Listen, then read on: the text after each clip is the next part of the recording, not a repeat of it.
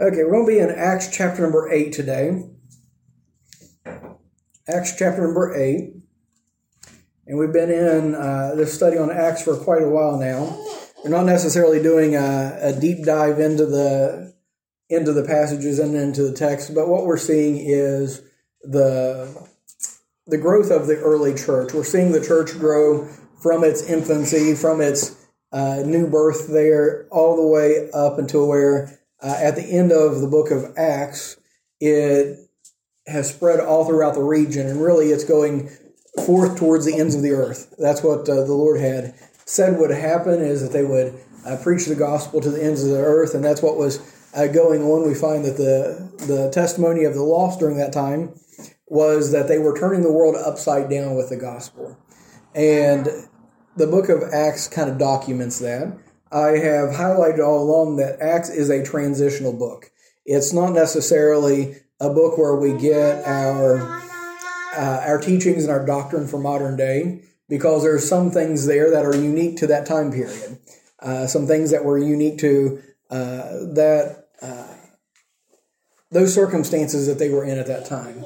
And we're going to see a little bit of that today. But what we were looking at last week is there was a transition, a shift taking place, because up through chapter number 7, we have found that the emphasis was around the 12 apostles, right? Or the 11. And the work that was going on in Jerusalem. But in chapter 7, there was a problem that arose that some of the believers thought that their widows were being neglected. And there was somewhat of I think it was a logistical problem because there was difference in culture, there was difference in language, and plus there was a problem just because of the sheer number of people. The church at that time had grown to up in the tens of thousands, and that'd been a lot for the 12 apostles to take care of, wasn't it? And so anyway, they were overlooked. They're just, I don't think it was malicious or anything, but they were overlooked, and they said, well, we're being neglected, we're being left out, so they started murmuring, and that was threatening a division, especially since things were along a cultural line, right? Because we look through society and we see that culture is what divides much of society. Yeah. It'll be this group versus that group because they have differences in culture, and that kind of draws the line there.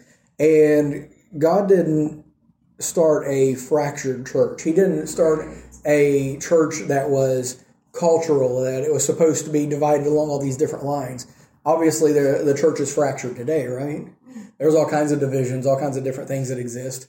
But it wasn't God's design, it wasn't God's plan, but it is a result of the sin of men. It's a result of some of just the nature of men. But anyway, getting back on track with this, the disciples, the apostles, they had the church to choose out 7 men who were going to be deacons, that were going to be servants, to oversee the administrative tasks of that early church. They said, we can't leave the ministry of the word in order to give ourselves to this administrative task where the administration is going to take up all their time and it's going to stunt the growth of the church and the discipleship and all those things. And so the church engages with the disciples, with the apostles. They choose out these 7 deacons, and unity is restored. The division is healed up, and things go on greatly. There is great growth that happens. There is both spiritually amongst the believers and also numerically. As many people are getting saved, we saw that even the priests and the religious leaders were converting to Christianity during that time. And so lots of great things happening, but this is a shift, this is a transition. The focus is coming off of the apostles and getting more to the church at large. We're going to be seeing a shift taking place in that. And so last week what we looked at specifically was this one deacon by the name of Stephen was still full of the Holy Spirit. He was very much active. He wasn't just doing his administrative role. He wasn't just seeing the administrative needs of the church, but he was still investing himself in ministry. He was still preaching the truth, getting the gospel out, carrying this out. So this task of the Great Commission wasn't just for the apostles, it was for the whole church. And so Stephen, full of the Holy Ghost, is preaching and teaching. People are being saved, and the ones who are opposing them cannot stand against him. He is able to so succinctly and so convincingly preach the truth that they cannot refute it. And we've been in arguments with people, and maybe this isn't a good thing, but we've all been in arguments with people, and either we start losing or they start losing, and what's the response? What happens when someone starts losing an argument? Become angry.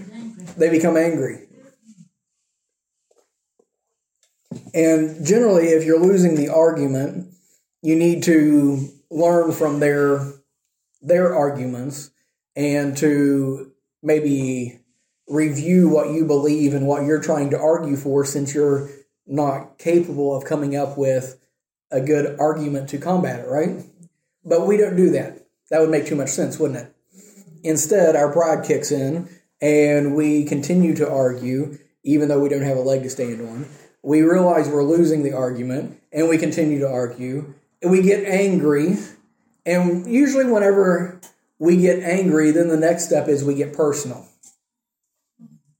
And so I've always heard that whenever you're having a debate or an argument about someone, or not about someone, but with someone, whenever they cease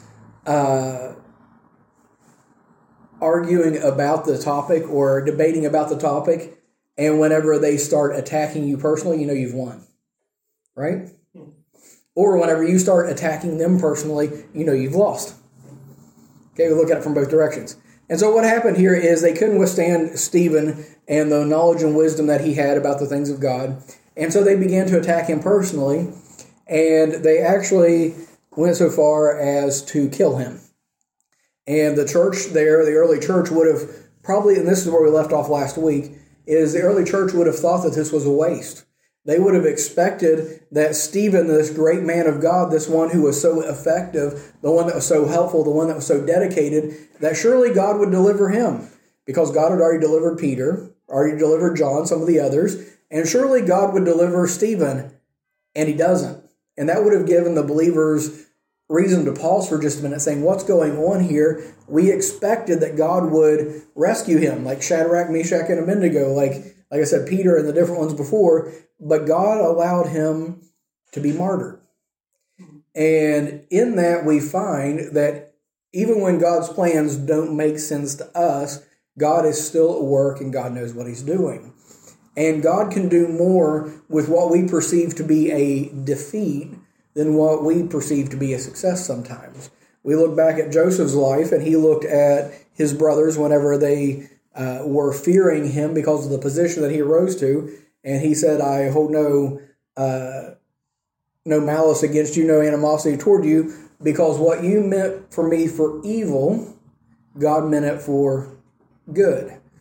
God has a way of redirecting things, of taking seemingly bad things and bringing them about for good. We're going to see the results of that today. We're going to see what God was doing, because isn't it great whenever we can look back over things and we can see clearly what God was doing from the beginning to the end? But in our own lives, we only see what's going on right now. We don't know what God's working in the current situation and what's going to happen in the future. But something that we can do is we can look at all the situations in the Bible, see, kind of transport ourselves back to their situation, to their circumstance. And if we wouldn't have known what they were going to end up doing, what God was going to end up bringing about because of the circumstances, we would have felt the same way back then, right? Mm-hmm. You know, we kind of look back at some of these guys and we condemn them. We say, how could he be so upset? Look at what God did. Well, he didn't know what God was going to do. And so in the future, if the Lord tarries his coming, we're going to look back over our lives and say, I can't believe I couldn't see what God was doing back then. And we can see after the fact. You know, they always say hindsight is 20/20, right? Y'all have heard that saying? Looking back, you can see clearly. And so anyway, the early church saw the first martyr. They wouldn't have understood it. They would have been a little perplexed by it. But, as I said, in chapter number 8, we're going to see how God was using this. Okay? So chapter 8, verse number 1 is where we'll begin. It says, "And Saul was consenting unto his death," the death of Stephen. "And at that time there was a great persecution against the church, which was at Jerusalem, and they were all scattered abroad throughout the regions of Judea and Samaria, except the apostles. And devout men carried Stephen to his burial, and made great lamentation over him. As for Saul, he made havoc of the church, entering into every house, and hailing men and women, committing them to prison. Therefore they that were scattered abroad went everywhere, preaching the word. Then Philip went down to the city of Samaria, and preached Christ unto them. And the people with one accord gave heed unto those things which Philip spake, hearing and seeing the miracles which he did. For unclean spirits, crying with loud voice, came out of many that were possessed with them, and many taken with palsies and that were lame were healed, and there was great joy in that city." And so I ask you this, what was the commission given to the apostles by Jesus before he left? What did he tell them to do? Go preach the word.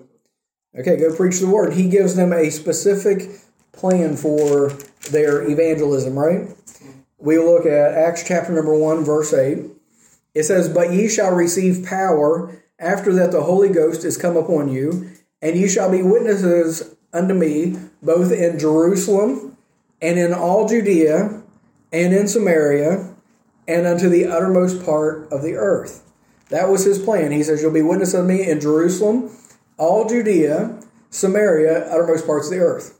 Okay? And up until this point in time, where have the apostles concentrated their efforts? In Jerusalem. We've talked about how great things were going on there, that thousands were being saved, that the church was rejoicing, they were fellowshipping, and everything was going well in Jerusalem. And so as long as everything was going well, what need have they to go outside of that, to leave that? And so if God would not have introduced a little bit of, well, maybe he didn't introduce it, but he allowed it, right? If God wouldn't have allowed the persecution to arise against them, then they would have continued in Jerusalem basically forever, right? And so God allowed a difficulty to come up to prod them a little bit to go forth. And so whenever this difficulty came up, it says that Saul was there, that he was holding the garments of those who were stoning Stephen. He was looking upon it approvingly. He was consenting unto the death. And this, him seeing Stephen act in such a Christ-like manner, we looked at this a little bit last week, him seeing Stephen act in such a Christ-like manner that even whenever his persecutors, even whenever those who were killing him were casting stones at him, he says, "Lord, lay this not to their charge." God, don't hold this sin against them. And so basically he was making the same cry as what Jesus did from the cross. Forgive them, they know not what they do. He says, "Jesus, into your hands I commend my spirit." Basically the same things that Jesus did from the cross. And for him to operate with such a spirit-filled peace and such a spirit-filled love and conviction, even all the way up through this persecution and his death, I don't believe Saul of Tarsus had ever seen anything like this before, unless maybe he saw Jesus on the cross. I don't know. But this would be something that would be hard to erase from your mind. It would be something that would be hard to get rid of. There's stories of different people who have been martyred throughout time, but one of them that's always stuck with me a little bit was the story of Jim Elliot. Anyone familiar with the story of Jim Elliot? Okay. Him and a team of missionaries went down to, I believe it was South America, to the Aucan Indians. And they were a cannibalistic tribe. They were an unreached tribe. No one could have anything to do with them because they killed anyone who came near. So anyway, this group of missionaries went down. They landed a plane. They started building a relationship with these, giving them gifts and things like that, trying to open up communication. And things were going good to a point. And then suddenly one day, they were massacred and killed. They landed the plane, or they were trying to leave or whatnot in the plane. Something happened, and they had all these guys throwing spears at them, seeking their lives, trying to kill them. Whenever all they had done is tried to be nice to them, give to them, and try to be a witness, a Christ-like spirit toward them. And so anyway, they slaughtered these 5 men. And even in their death, they were gracious and concerned for the welfare of these guys. And as a result of the way that these men lived and these men died, and not just that, but the way that their families responded to this, because even the families held no animosity toward these guys, still had a love and a concern for these guys, and even his children would come back later to these very same tribes. And as a result of how this whole circumstance and this whole situation went down, that tribe of Indians ended up getting saved. They ended up converting from their paganism, and they became Christians because of the martyrdom, because of the death of these 5 missionary men, and because of the way that their families handled it. And his children went back and ministered to these people. His wife went back and spent time with these people. And even the ones who were responsible for throwing the spears ended up becoming Christians, and testified afterward that what it was that won them over was the spirit by which they lived and they died, the way that there was something different they couldn't get out of their minds.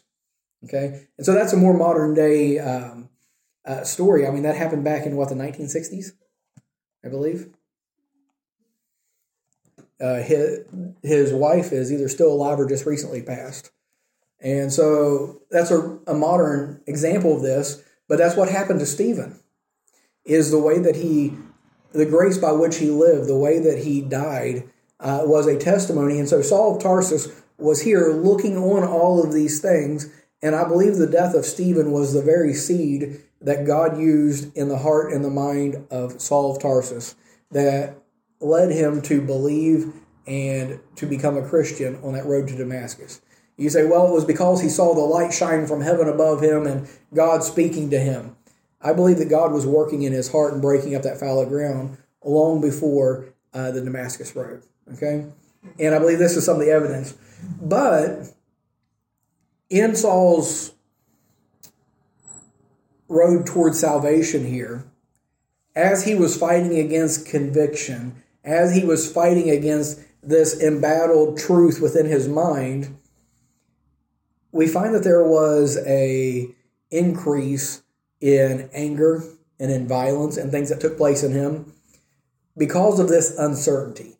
A man that is at unrest in mind is going to be unstable in all areas, right? And we find this happening in Saul. And so as he was consenting to his death, he started a great persecution against all the church which was at Jerusalem. And it says they were scattered abroad throughout all the regions of Judea and Samaria. Remember what I just read in Acts chapter 1:8? Witnesses will be in Jerusalem and in all Judea and Samaria. And so God has a way of making his will happen, of making his plans work out, of guiding his people even whenever they are ignorant, even whenever they may be absolutely stupid. Right? I'm not calling the apostles stupid, by the way. But we talked a little bit here in the past, just in the past few services, I can't remember which one it was, about discerning the Lord's will, finding the Lord's will. And God had told them his will. They still hadn't copped onto it, and God was still able to guide them to perform his will as long as they were open to his will.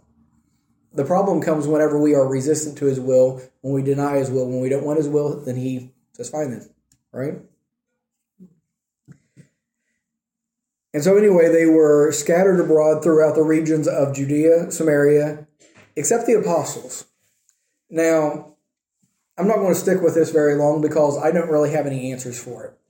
But everyone was scattered except the apostles. The apostles stayed right there in Jerusalem. It could be just that they thought, okay, of all people, let them scatter, but we've got to stand here. We've got to stand in the gap. We've got to be strong. We've got to be brave. We'll face death. We'll face persecution here in Jerusalem. Maybe that's what was going on. I don't know. But the apostles were standing firm. Maybe it was that they were seeing that they needed to shepherd these ones that were being persecuted, because many of them were imprisoned, right?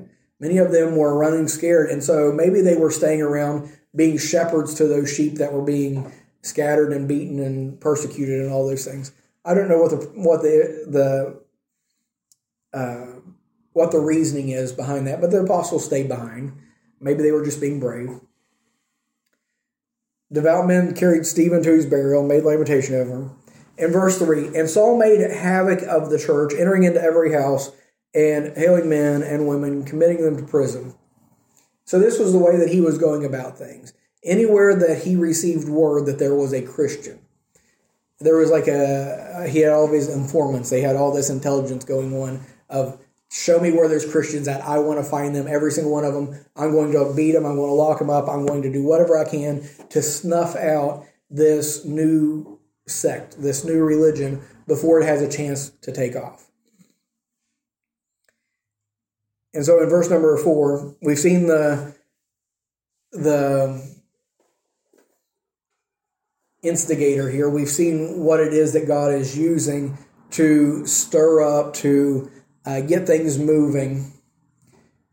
But in verse number 4 it says, therefore they that were scattered abroad went everywhere preaching the word.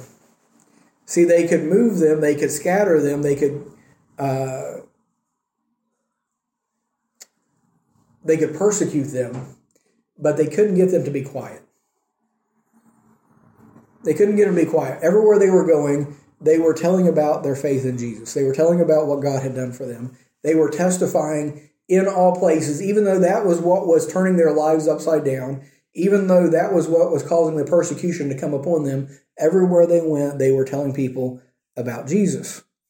And so, as a result, there were many people who were getting saved, and this was fanning the flames of the gospel going on.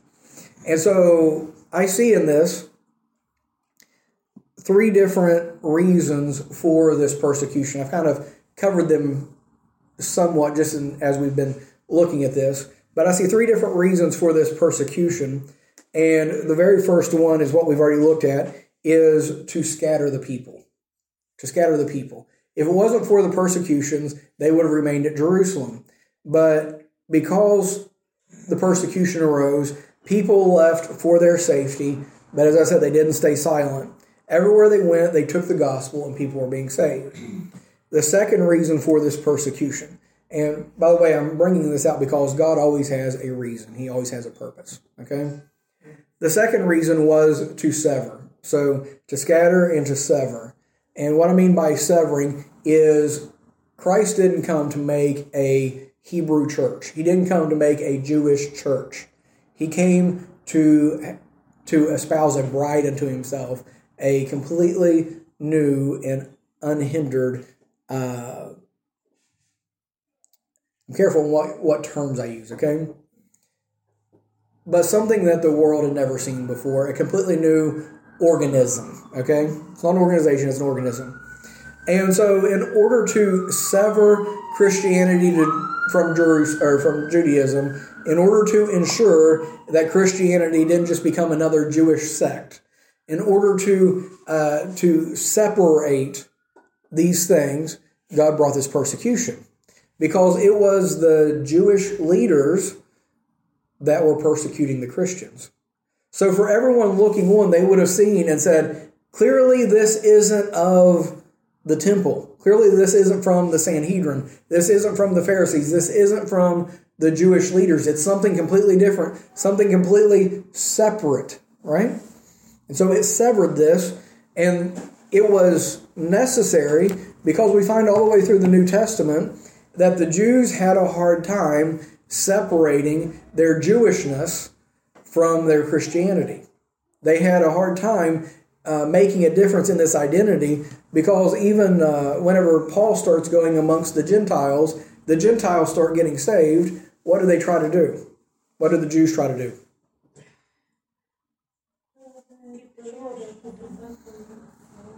Yeah, so they're trying to cause the Gentiles to keep the law. They're trying to bring this back together and bring Judaism and Christianity together. But this persecution that we're seeing is making a divide, it's making a split, and it's making a lot easier for these Jewish believers to separate from the Jewish religion. Yes, they're still Jews. That's still who they are as a nationality, but they have to separate their nationality from their religion. Okay? Separate their nationality from their religion. And that would have been hard for them to do, but whenever your religion starts persecuting you, it's a little bit easier to get rid of it, right? And so they had to sever their religion from their nationality. And how much worse do you think it would have been if they struggled with overcoming this desire to marry together Judaism and Christianity had the persecution never began? If they would have just existed peacefully side by side and there was an intermixing between these two religions and kind of a bit of a bastardized religion formed, then that would have permeated all of Christianity, wouldn't it? As the gospel was finally being carried out to the other regions, it would have been very Jewish in all of its identity, really, right? And what would have happened if Christianity would have remained Jewish in flavor, for lack of better terms, whenever it came to the Samaritans and it came to the Gentiles? Do you think that the Samaritans and the Gentiles would have accepted a Jewish Christianity?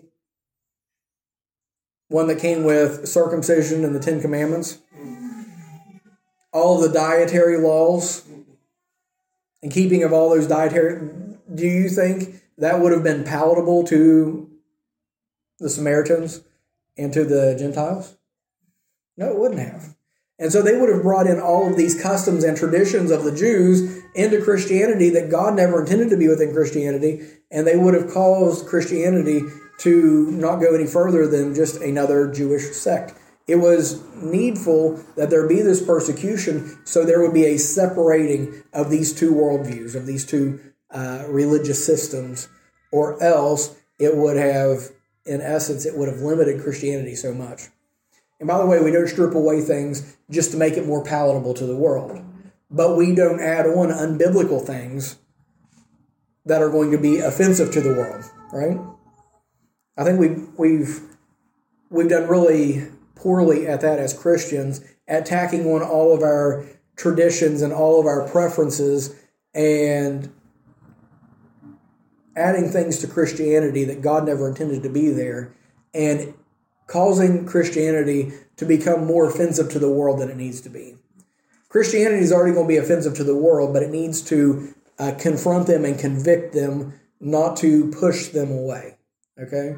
Just the fact that we come with the truth of God's word, that all men are sinners, all men are in need of salvation. If they don't repent, if they don't have a change of mind and accept Christ as their Savior, then they're going to have eternal punishment in a place called hell. That's offensive enough without us bringing all these other things. It's less like, yeah, that's weird. Do I have to become a weirdo to be a Christian? Right? And so anyway, there was a need for this to sever it. As I said, many Gentiles would have never accepted Christianity without this separation. So the first thing we saw was to scatter, then to sever. The third thing is to stimulate. To stimulate. Comfort brings complacency. Right? And so things were going well in Jerusalem, and as long as they were at peace, as long as they were enjoying all of the fellowship, as long as they were enjoying the benefits of being believers, without the persecution, they would have been content to stay right there. But when the persecution came, the comfort and the complacency left, and then they began to get to work, get to action. Because they could have just been kind of lulled to sleep there in Jerusalem, right? I think this is the state of Christianity today as well. Because we have become very comfortable in Christianity. In most places in the world, there's still places where persecution exists, right? communist nations, China, and different places. But in Western Christianity, it's become comfortable, especially in the past few generations, where Christianity was seen as being admirable, it had been acceptable, it was something that was seen as a virtue rather than a vice, right? And so if you were a Christian, then everybody was like, hey, that's great, we're glad you're a Christian.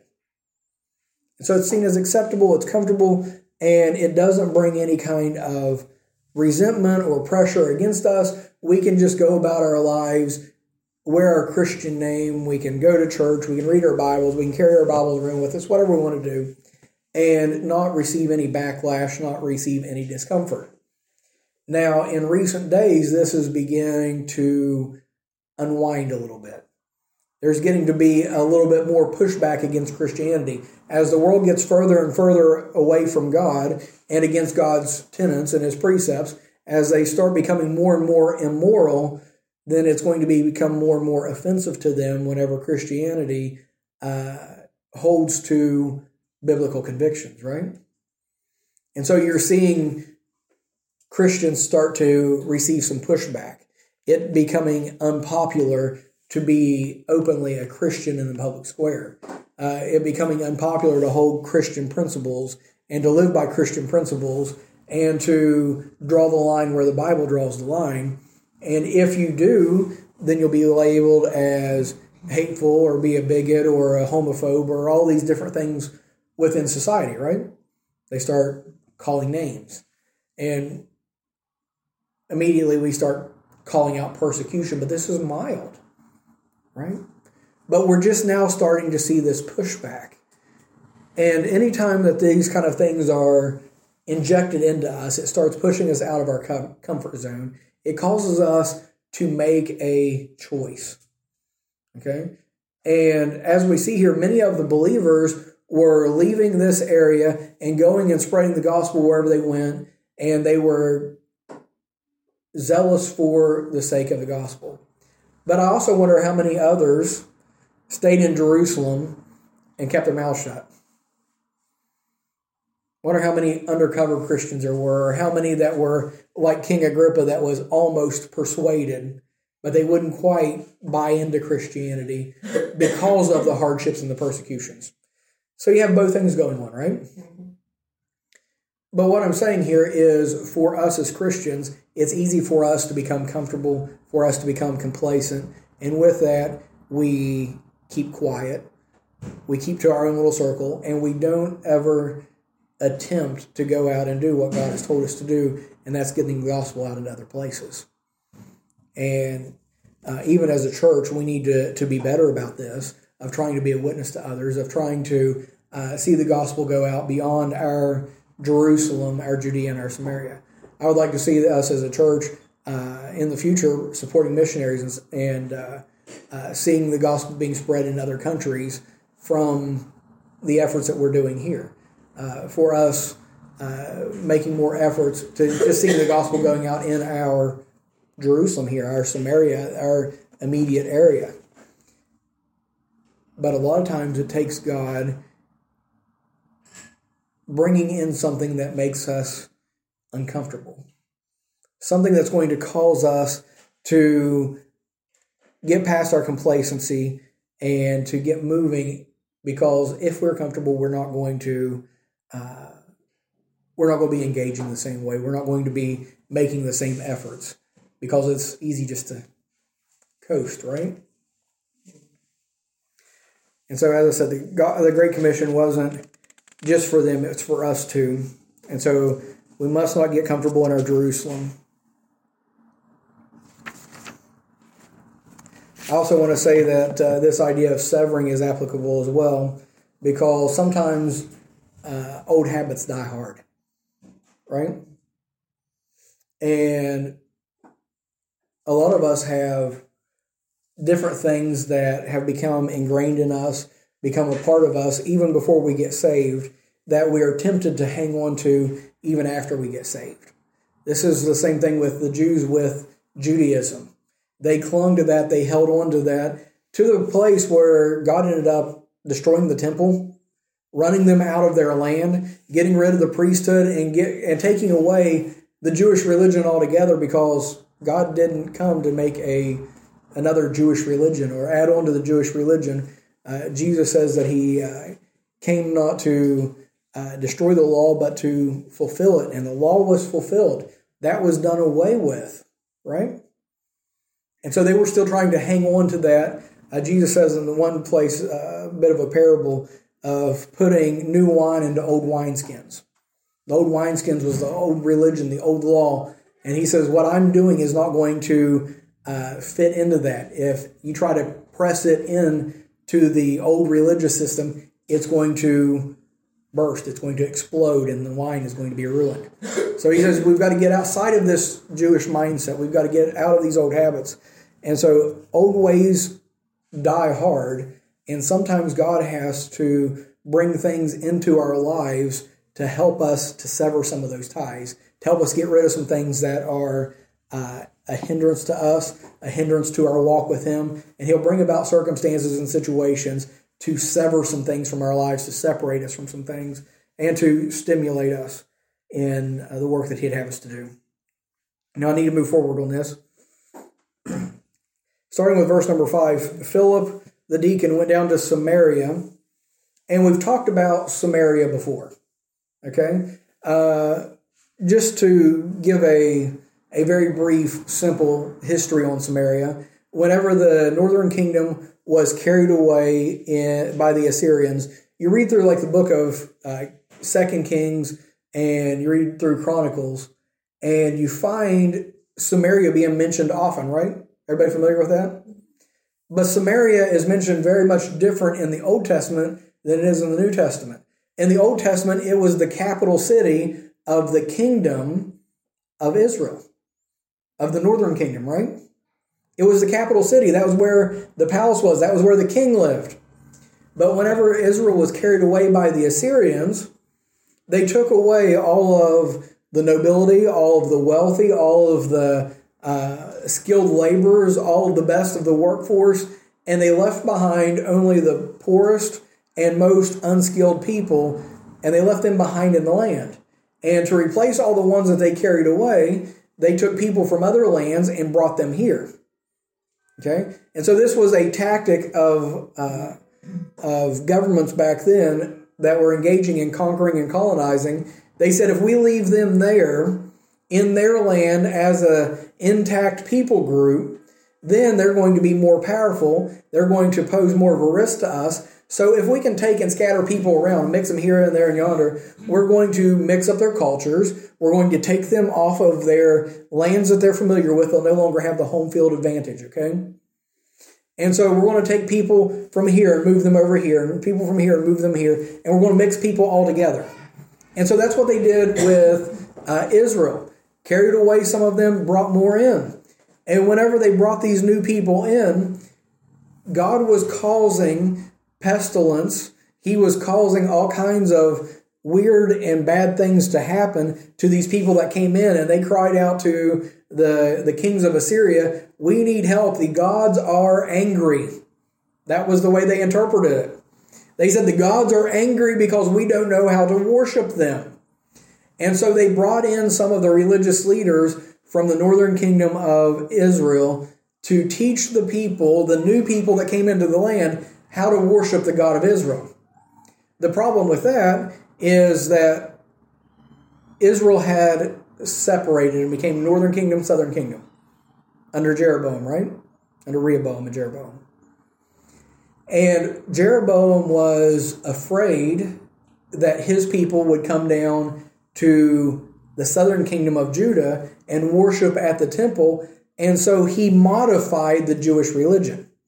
He set up cattle, the golden cows, 2 different places. He set up golden cows, and he says, this is the place that you're going to worship. He set up altars, and he made the Jewish religion slightly different. He made it somewhat pagan. And he installed his own priests that were not Levites. And this was the religious system that was brought back in to teach the pagans how to be Jews.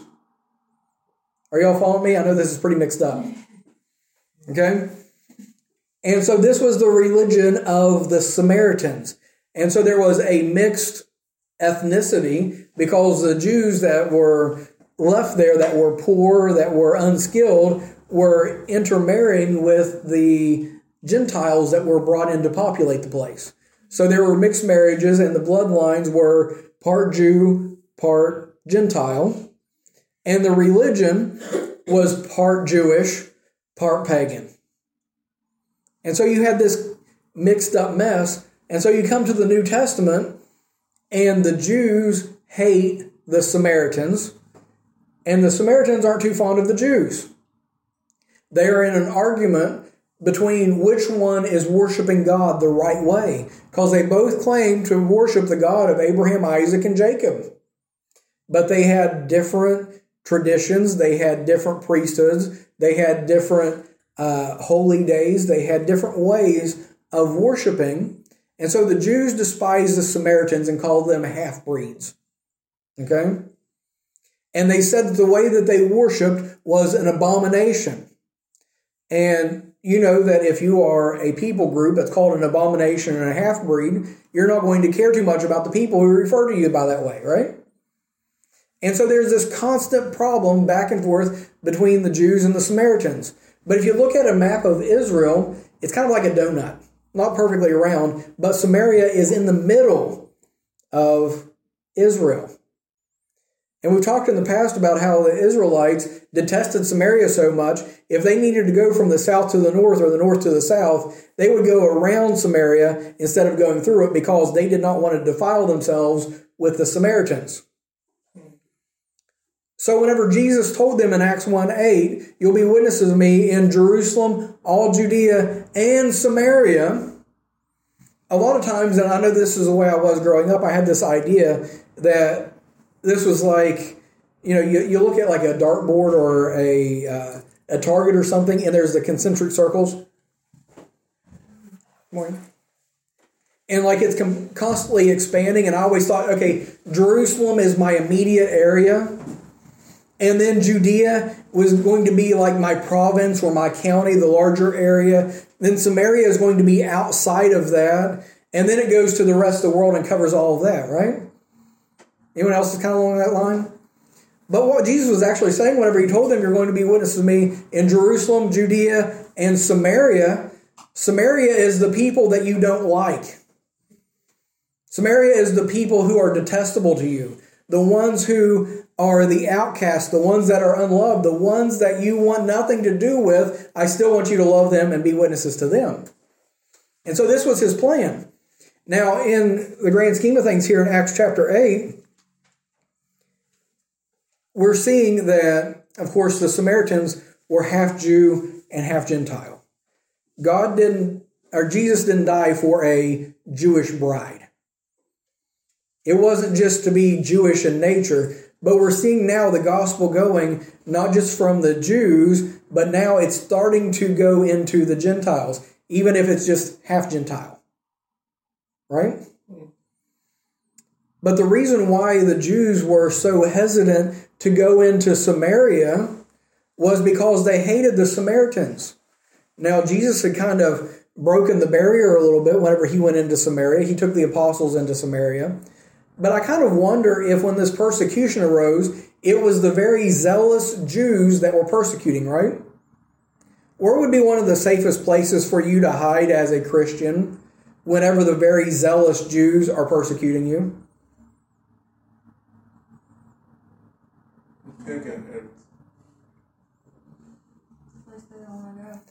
Go where they don't want to go, right? And so where's the safest place for me? Well, they are not going to defile themselves by coming to Samaria. Right? And so this is precisely what happened is the Jews were going, not the Jews, but the Christians were going into Samaria. And as they were coming into Samaria, the Samaritans were probably scratching their heads saying, aren't you a Jew? Don't you think that we're unclean? Don't you think that we are defiled? Well, let me tell you, I've kind of had a change of heart about this. There's been something that's happened to me that caused me to see you differently. Let me tell you about Jesus. It broke down a barrier, right? And so with that, the Samaritans began believing, they began getting saved, and God's plan was being fulfilled through persecution. See, God doesn't do things the way that we think that He ought to do them. The way that we perceive things is often not the way that God's going to be working. Because we could say the oft uttered phrase, if I was God, wouldn't do it that way, right? But how was He going to motivate, how was He going to move these very prejudiced Jews to leave out their comfort zone there in Jerusalem and to go to a place where they have always, for generations, been taught these people were abominable and were wicked and were all these bad things? How am I going to motivate these people to go to those people? Persecution. It was ingenious. It worked, right? And so we see God in charge. We see God knows what He's doing, that even through bad circumstances, He is bringing about His plan and His will, that He knows how to make His will known to people, right?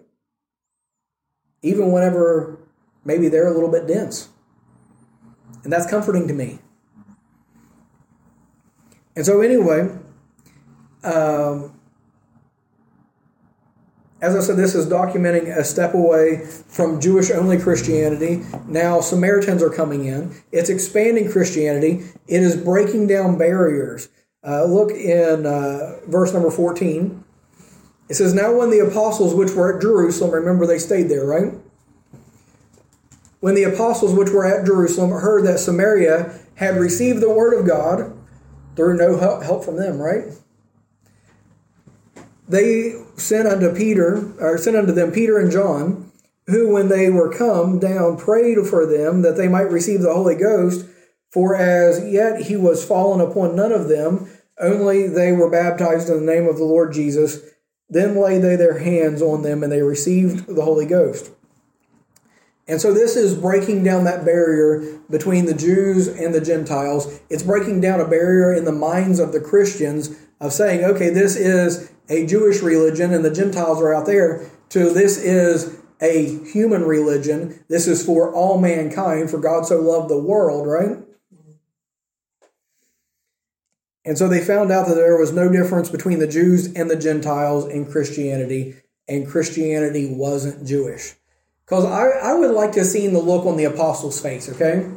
Just whenever they received the news, hey, Samaritans are getting saved. Wait, what?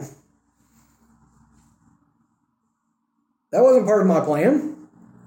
Oh, we better go check this out. And they go down and they hear the testimony of the Samaritans and say, yes, we believe Jesus. We don't want anything to do with Judaism, but we want Jesus. And they hear their testimony and they say, well, they believe.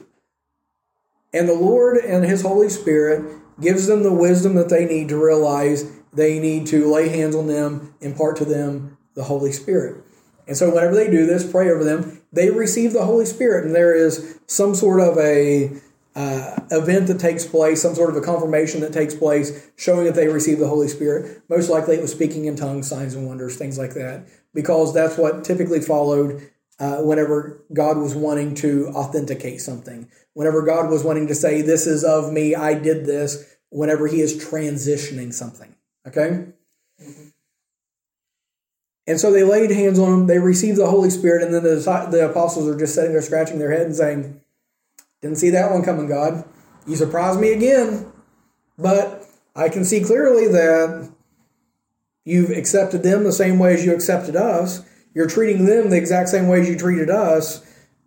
There is no difference between the Jew and the Gentile in the eyes of God. Well, this is mind-blowing information for the apostles, right?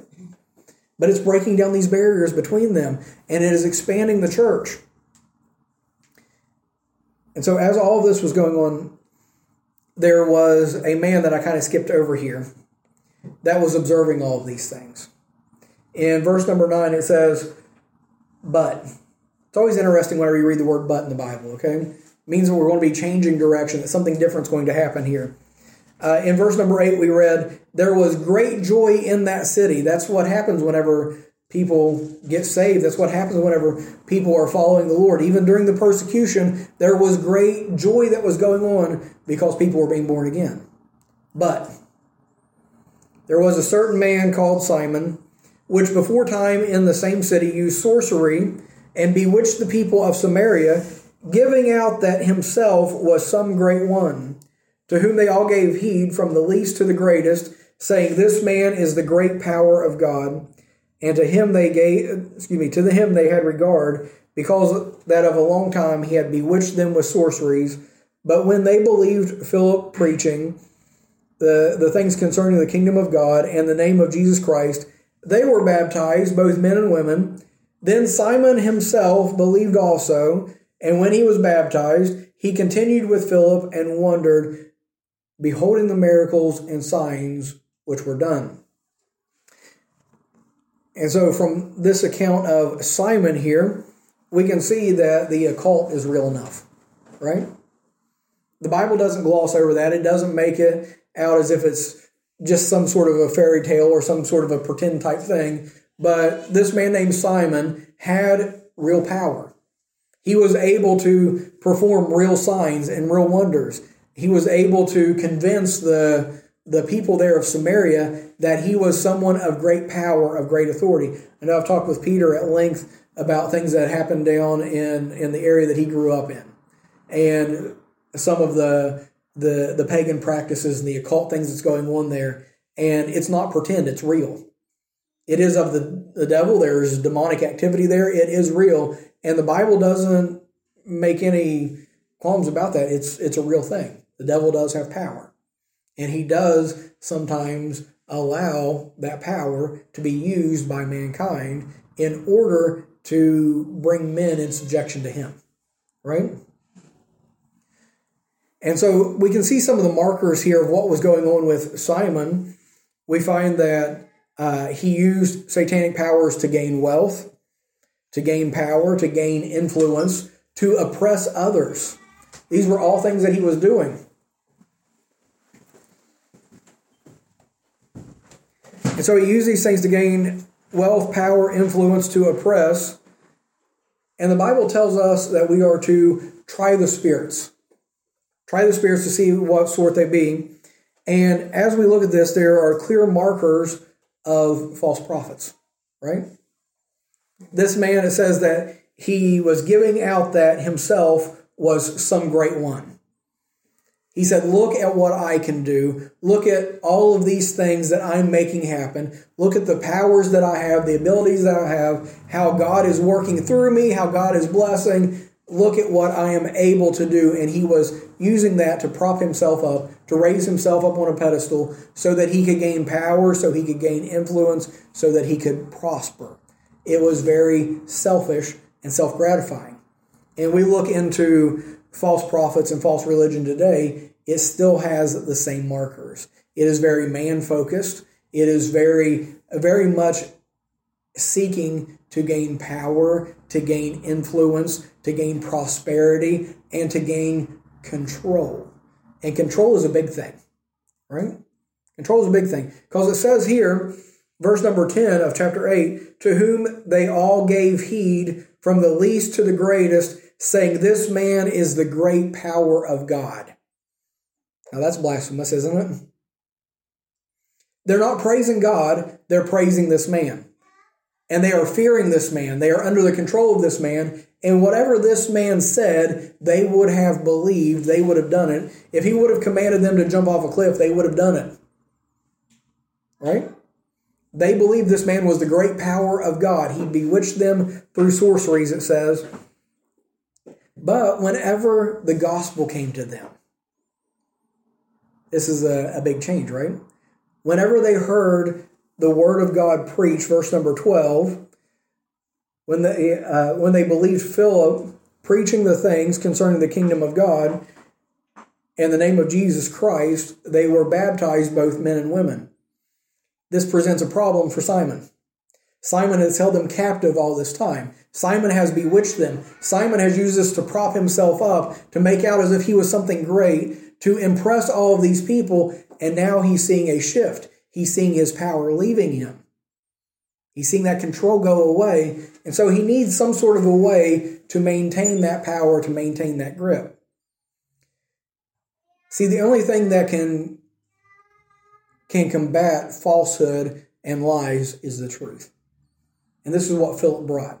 It was something that they had never heard. It was something they'd never realized. They heard the truth. They believed it. They were baptized. And then we come to verse number 13. Then Simon himself believed also, and when he was baptized, continued with Philip and wondered, beholding the miracles and signs. And so what was it about Philip and Christianity that captivated Simon?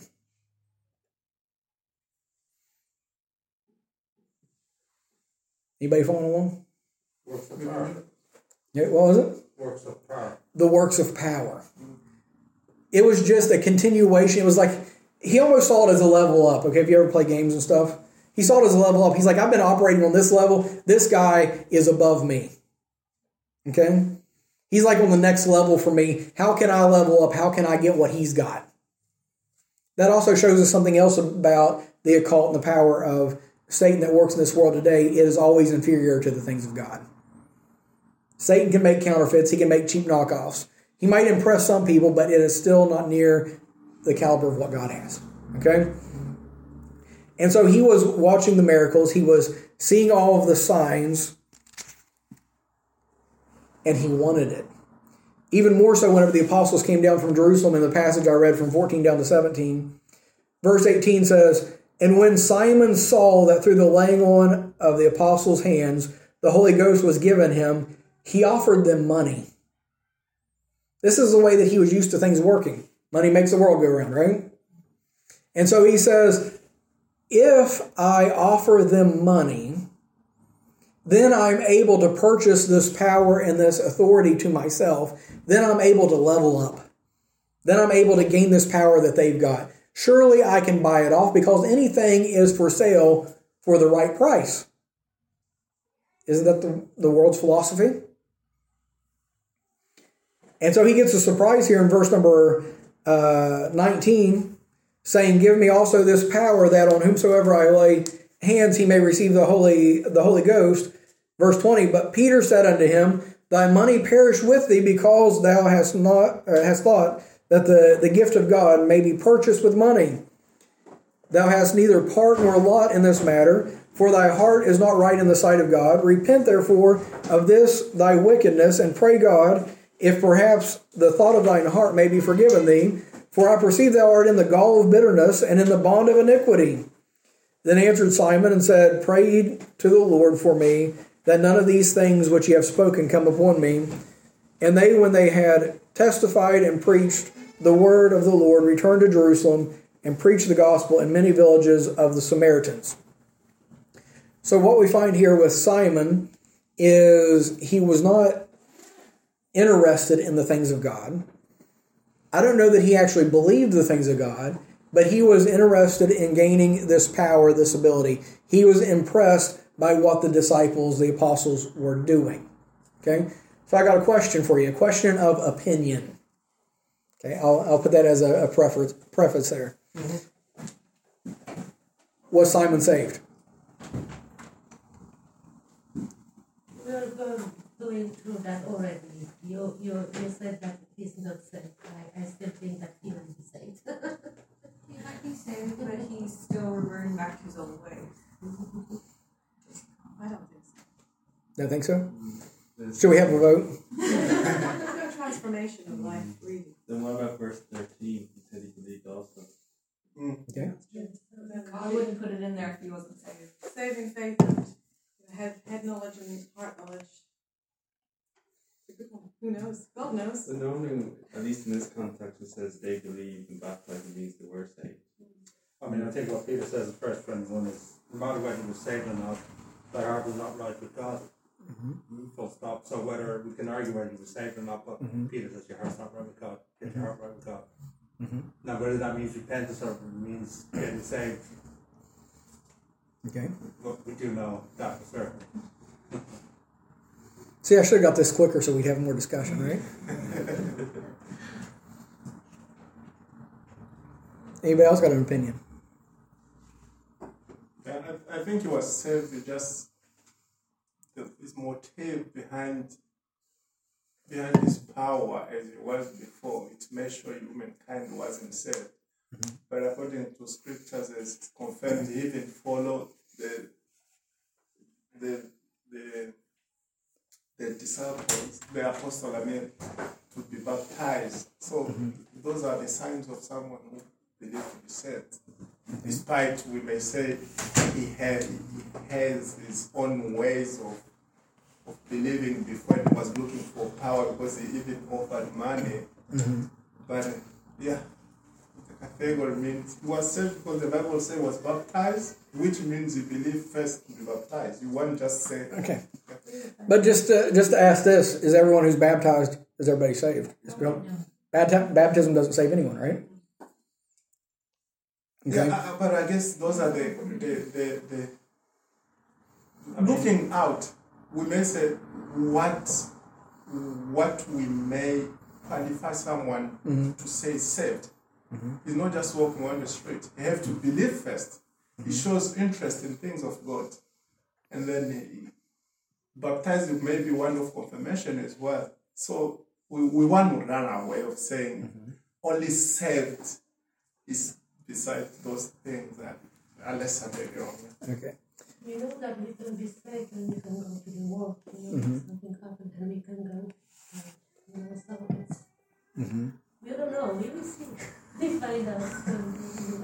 I mean, Jesus is quite clear when he says, not everybody calls me Lord, Lord, but everybody God does, did we not prophesy in your name? Did we not do all these wonderful things? Depart from me, I never knew you. Yep. So, outward display of faith isn't necessarily a proof of inner transformation. Okay. Well, I will say that no one can say dogmatically one way or the other. We can't judge a man's salvation. We can judge fruit, right? But we can't judge a man's salvation. Only God knows. Yes. But with that being stated, I'll be surprised if I see him in heaven one of these days. Okay? And I've been on both sides of this, by the way, just full transparency here. I've been on both sides of this, and I'm still not sure where I land. But I lean toward the belief that he isn't saved. Okay? And one of the reasons I said that, one of the reasons I used to think all the time, yes, he is saved, is what you brought out. It says he believed, right? Yes. But the Bible also says the devils believe and tremble. Right? Okay? They believe, but what do you believe?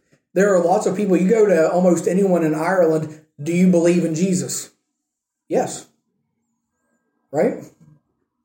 Does that make them saved? But what do you believe about Jesus? Okay? And I think something that brings a little bit of clarity in this is a comparison between verse 12 and verse 13 of Acts 8. In verse number 12, it says, but when they, the Samaritans, believed Philip preaching the things concerning the kingdom of God and the name of Jesus. Okay? So what did they believe?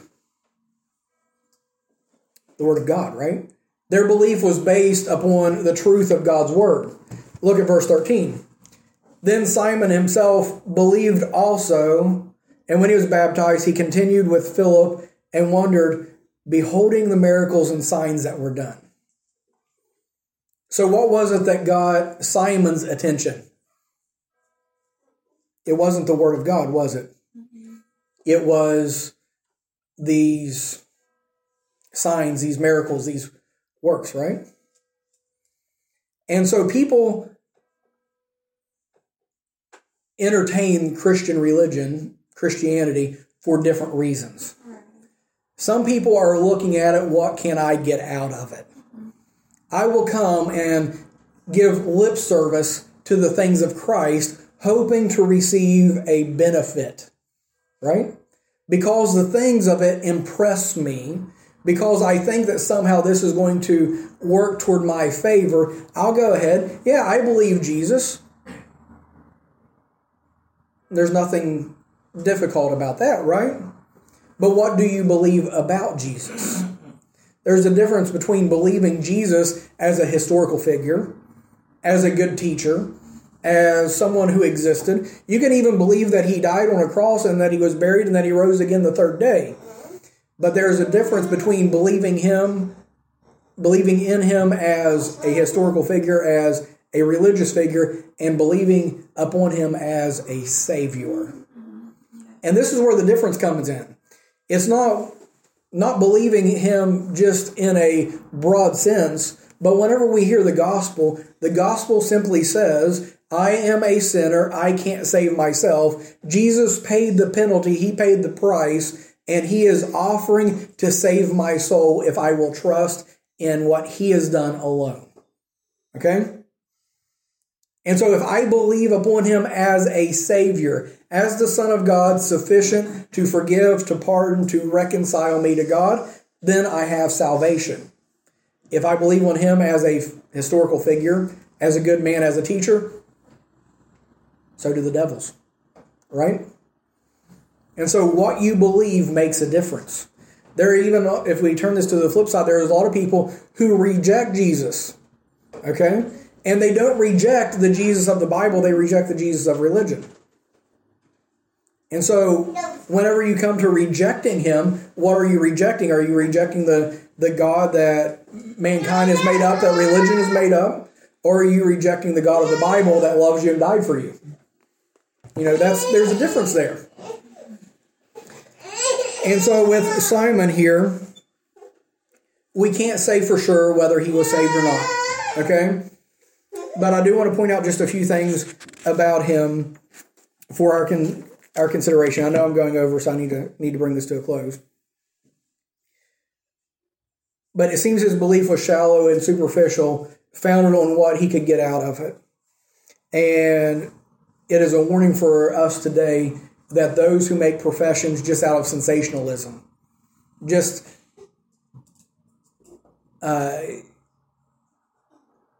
going with the flow of what's going on at that time, or seeking to receive something or to better their situation or to improve their life, oftentimes those are going to be false professions, right? And so if they're based on selfishness, they're rarely sincere. We also find that it takes the foolishness of preaching, not the signs, the wonders, the sensationalism, the miracles, and all that. It takes the foolishness of preaching. But in verse number 20, Peter says that he would perish. Perish is a word that's talking about not just dying, but it's talking about destruction. It's associated with damnation. And so he says, your money perish with you. That seems fairly damning to me as far as whether or not the guy was saved. Your money perish with you. You are perishing. Okay? Not only that, in verse number 21, as Brother Fergus pointed out, his heart was not right with God. He says, your heart is not right with God. He tells him in another place here, you have no part or lot in this matter.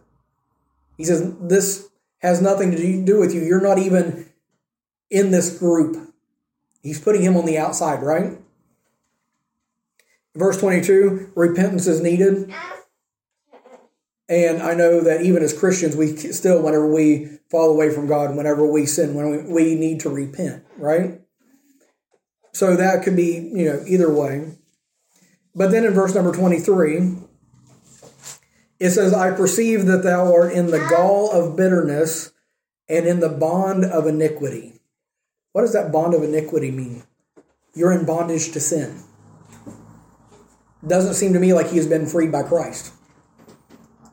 Right? He says you're still in bondage to sin. And so I lean toward now that I don't believe the man was saved.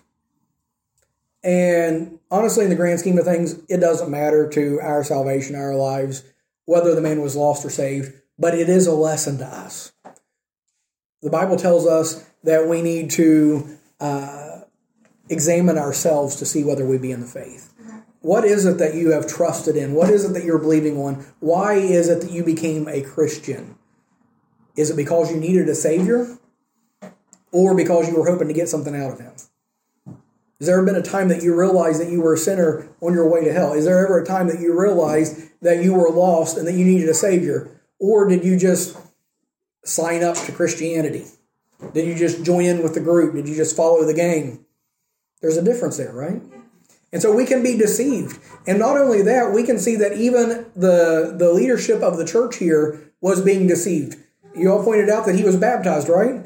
Philip said, hey, he made a profession. Let's take him and baptize him. We are fallible. We don't know. We can't see into a person's heart. Just this discussion tells us that we don't know. But the Bible warns us that there are tares amongst the wheat. And he told in that parable that the tares came up amongst the wheat, and the servants wanted to go out and pluck the tares out from amongst the wheat.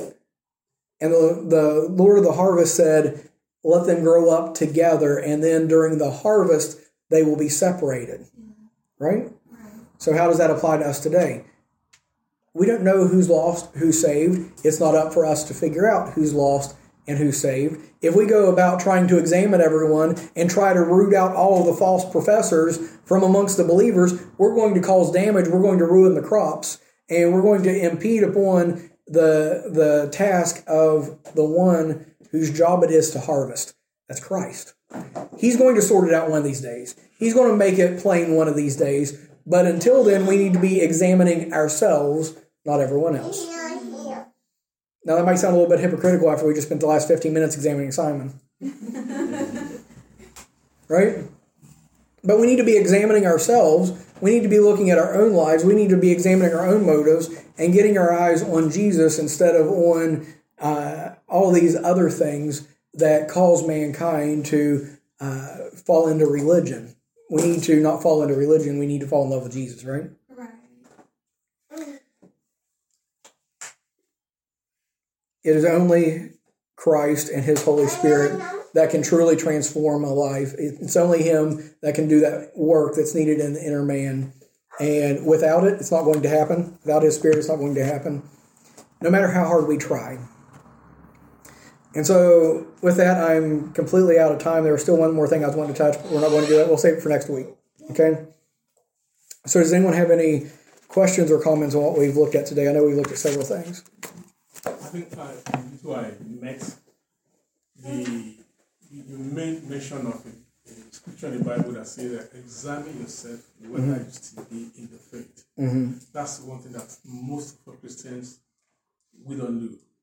We don't draw up a checklist regarding our life in Christ, which will go a long way to help us live or be at bay with Christ and His principles. Mm-hmm.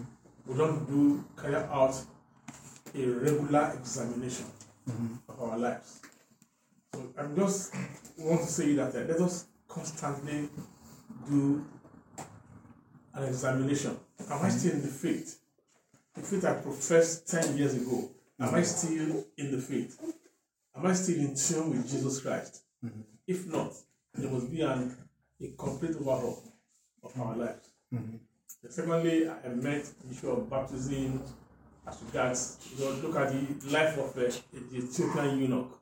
Mm-hmm. After he had the preaching by the apostle, and he got restricted. What prevents me from being baptized? That is, after he had responded to the gospel preached to him, was baptized. Mm-hmm. Baptism will not offer you salvation, certainly, but it's a mark of, getting baptized into the body of Christ. In the baptist where I have been a believer for many years, in Nigeria, there's a baptismal class. If 4 members are baptized, they are taken through the rudiments of the life of Christ. Before, it's about 6 to 8 weeks before they are baptized. And after baptism, they are enrolled into the beginner's class. They are taught the new life in Jesus Christ. It's not automatic. You must undergo all this process before you have kind of come into the membership of the church. So that is a process. The Lord help us to really understand it as it is being taught.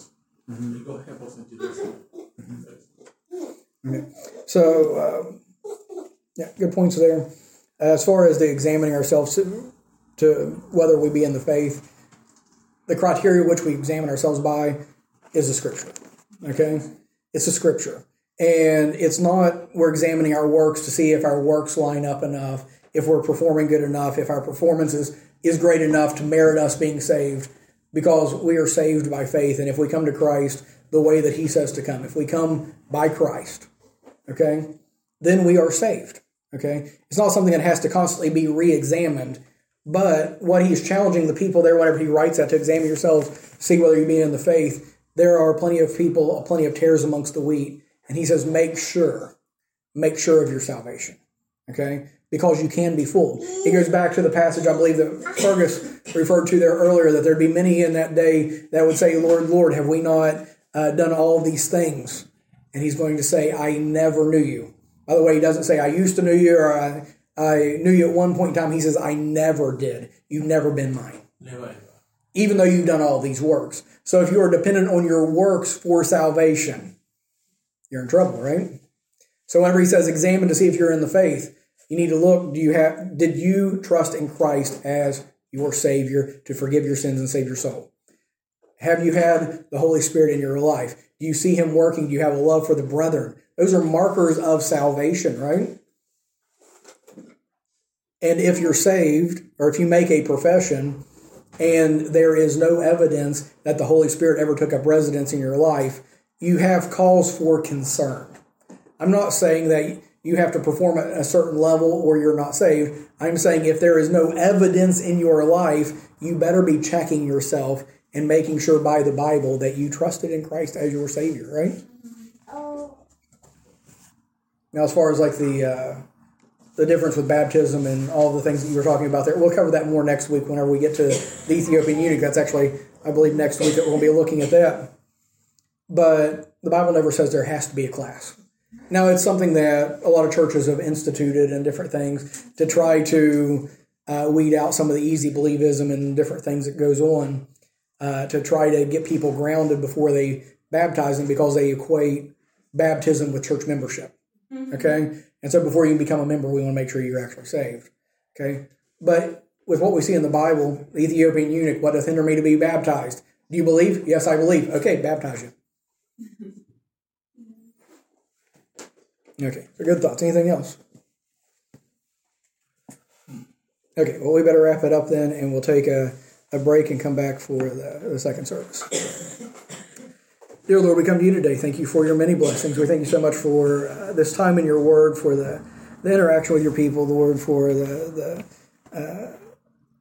ability that we have just to reason through your scripture and to think out things, Lord. And we just ask you, Lord, to work in our hearts, Lord. We thank you, Lord, for this example of how you caused the church to expand even in spite of their complacency, Lord, how you moved them out of their comfort zone, and you led them to go to places, Lord, and to preach to people and to tell folks about you. And Lord, that you honestly, the Bible says that you would build your church and you do it. And Lord, I just pray, help us to learn from these principles, put them in place and in practice in our lives. We thank you for all you do. In Jesus' name I pray, and amen.